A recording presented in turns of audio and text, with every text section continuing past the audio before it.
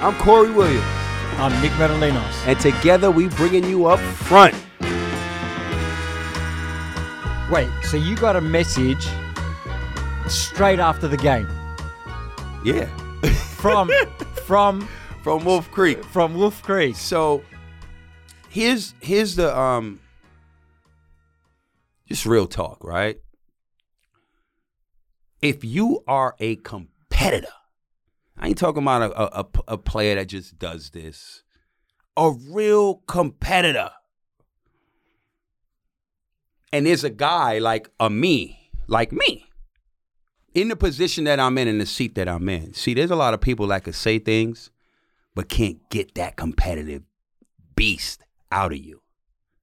It take one to know one, right? So I know I've done this before. If I say something, you're going to want to do, you know what? What'd he say? You know what? Let me show this motherfucker something. You play different, I talk different.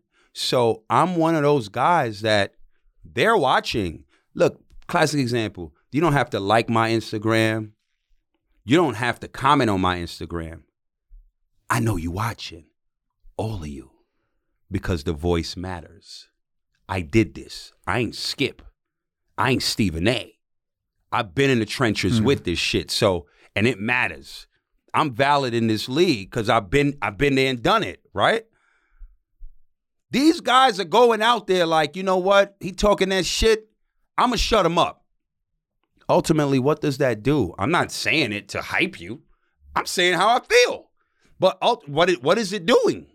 It's lighting even that much more of a fire underneath you. Yeah. You're playing at a higher level. So, yes, I do motivate them.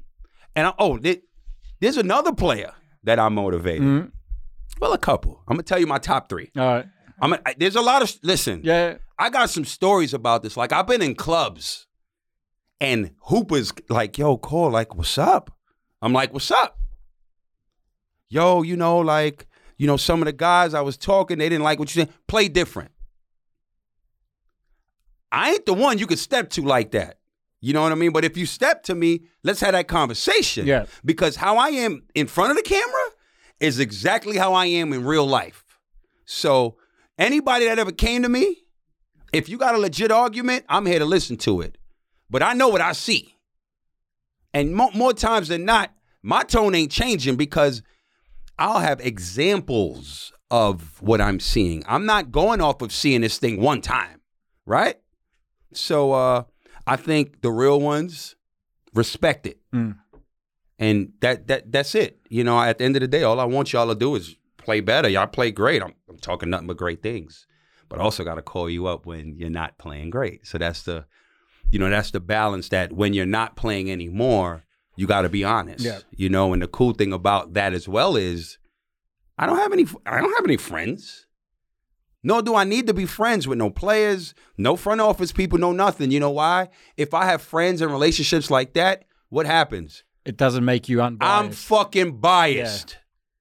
Yeah. I then become a politician. I can't trust the words of a politician or words of somebody that's biased. Facts. At least whether you like me or not, I'm going to give you the unbiased truth, straight down the barrel, no chaser. That's the difference with me. So a couple years ago, Mitch was one. Mitch was number one. Number two, Chris Goulden. Old mate. The first year they won the championship at Melbourne United, Casper was here. They beat Adelaide, Game 5. Josh Childress, who's in the country right now, shout out to Josh. He was playing with Adelaide Mitch. They had a crew, right? Sobe, all of them, right? And that year started out bad. Like, Melbourne United did not look good. Chris Goulden did not look good. The shit got to a point I was like, he might need a shrink. He was shooting so bad. I said, he needs to go talk to somebody because what's going on right now, that ain't it. This is like maybe year one, Corey. So it was like, how could he say this? Who is this? You know what I mean? I had this thing going. They win. I'm in the building because I commentated that grand final game. Chris Goulden cuts the net down, finds me, and goes.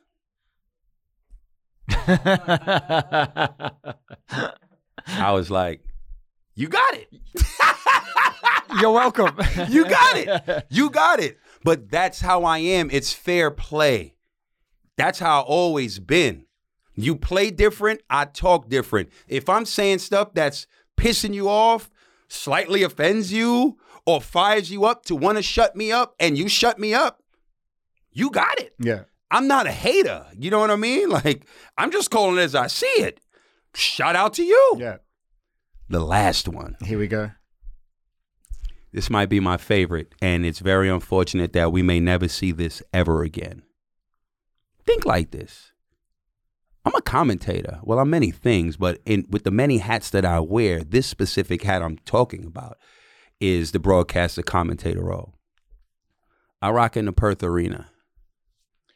Perth and I have a love-hate relationship where I give it to them straight. When they look bad, they look bad. When they look good, they look good. And a lot of times they look bad before they figure it out down the stretch and then turn on the Jets in the finals, right? This specific time, I'm saying I'm killing them. But it was all true at the same time. I walk in the Perth Arena. We're commentated on the courtside. Myself, Lockie Reed, Sean Redditch. Bryce Cotton. He turned into a monster. Like, it was a stretch where they needed to win like 6 out of 8. And when I tell you he turned into a monster, I felt like I created a monster because I was like, I'm not impressed with that. I don't care what you did. I don't care what you did last year. I wasn't here. Do it now. You're only as good as your last performance. Do it now. Yeah. That the first year I came in, Bryce kind of had 46. I'm like, yeah, that's cool.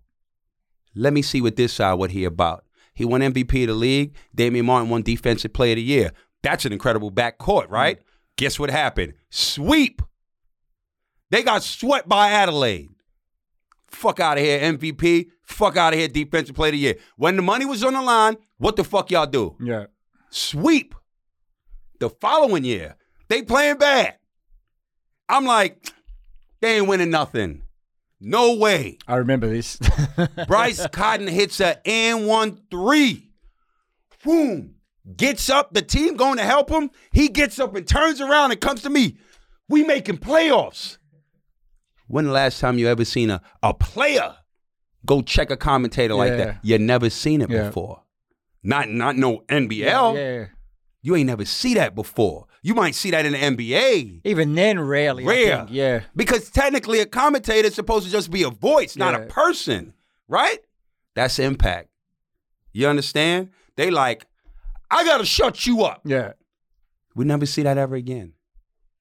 Those are the 3 biggest interactions. Funny enough, they're all with me. Yeah. But one common denominator here. There was a 4th one, but I had to leave the building. My phone died and I had to go. I dipped off, and it was Bryce Cotton again. And when they won in Melbourne, they were looking for me in the arena. They were looking for me, but it was like I can't front. It was like a minute and a half, 2 minutes left. I was like, I gotta get out of here because I know they're gonna talk shit. I was like, I can't see this. Catch me outside. How about that? I cannot see this. Bryce told me out. He's like, yo, I ain't gonna front, yo. We was looking for you, and you was he was like, that one right there, I wanted because we were looking for you. Those are the moments like, we'll never get back.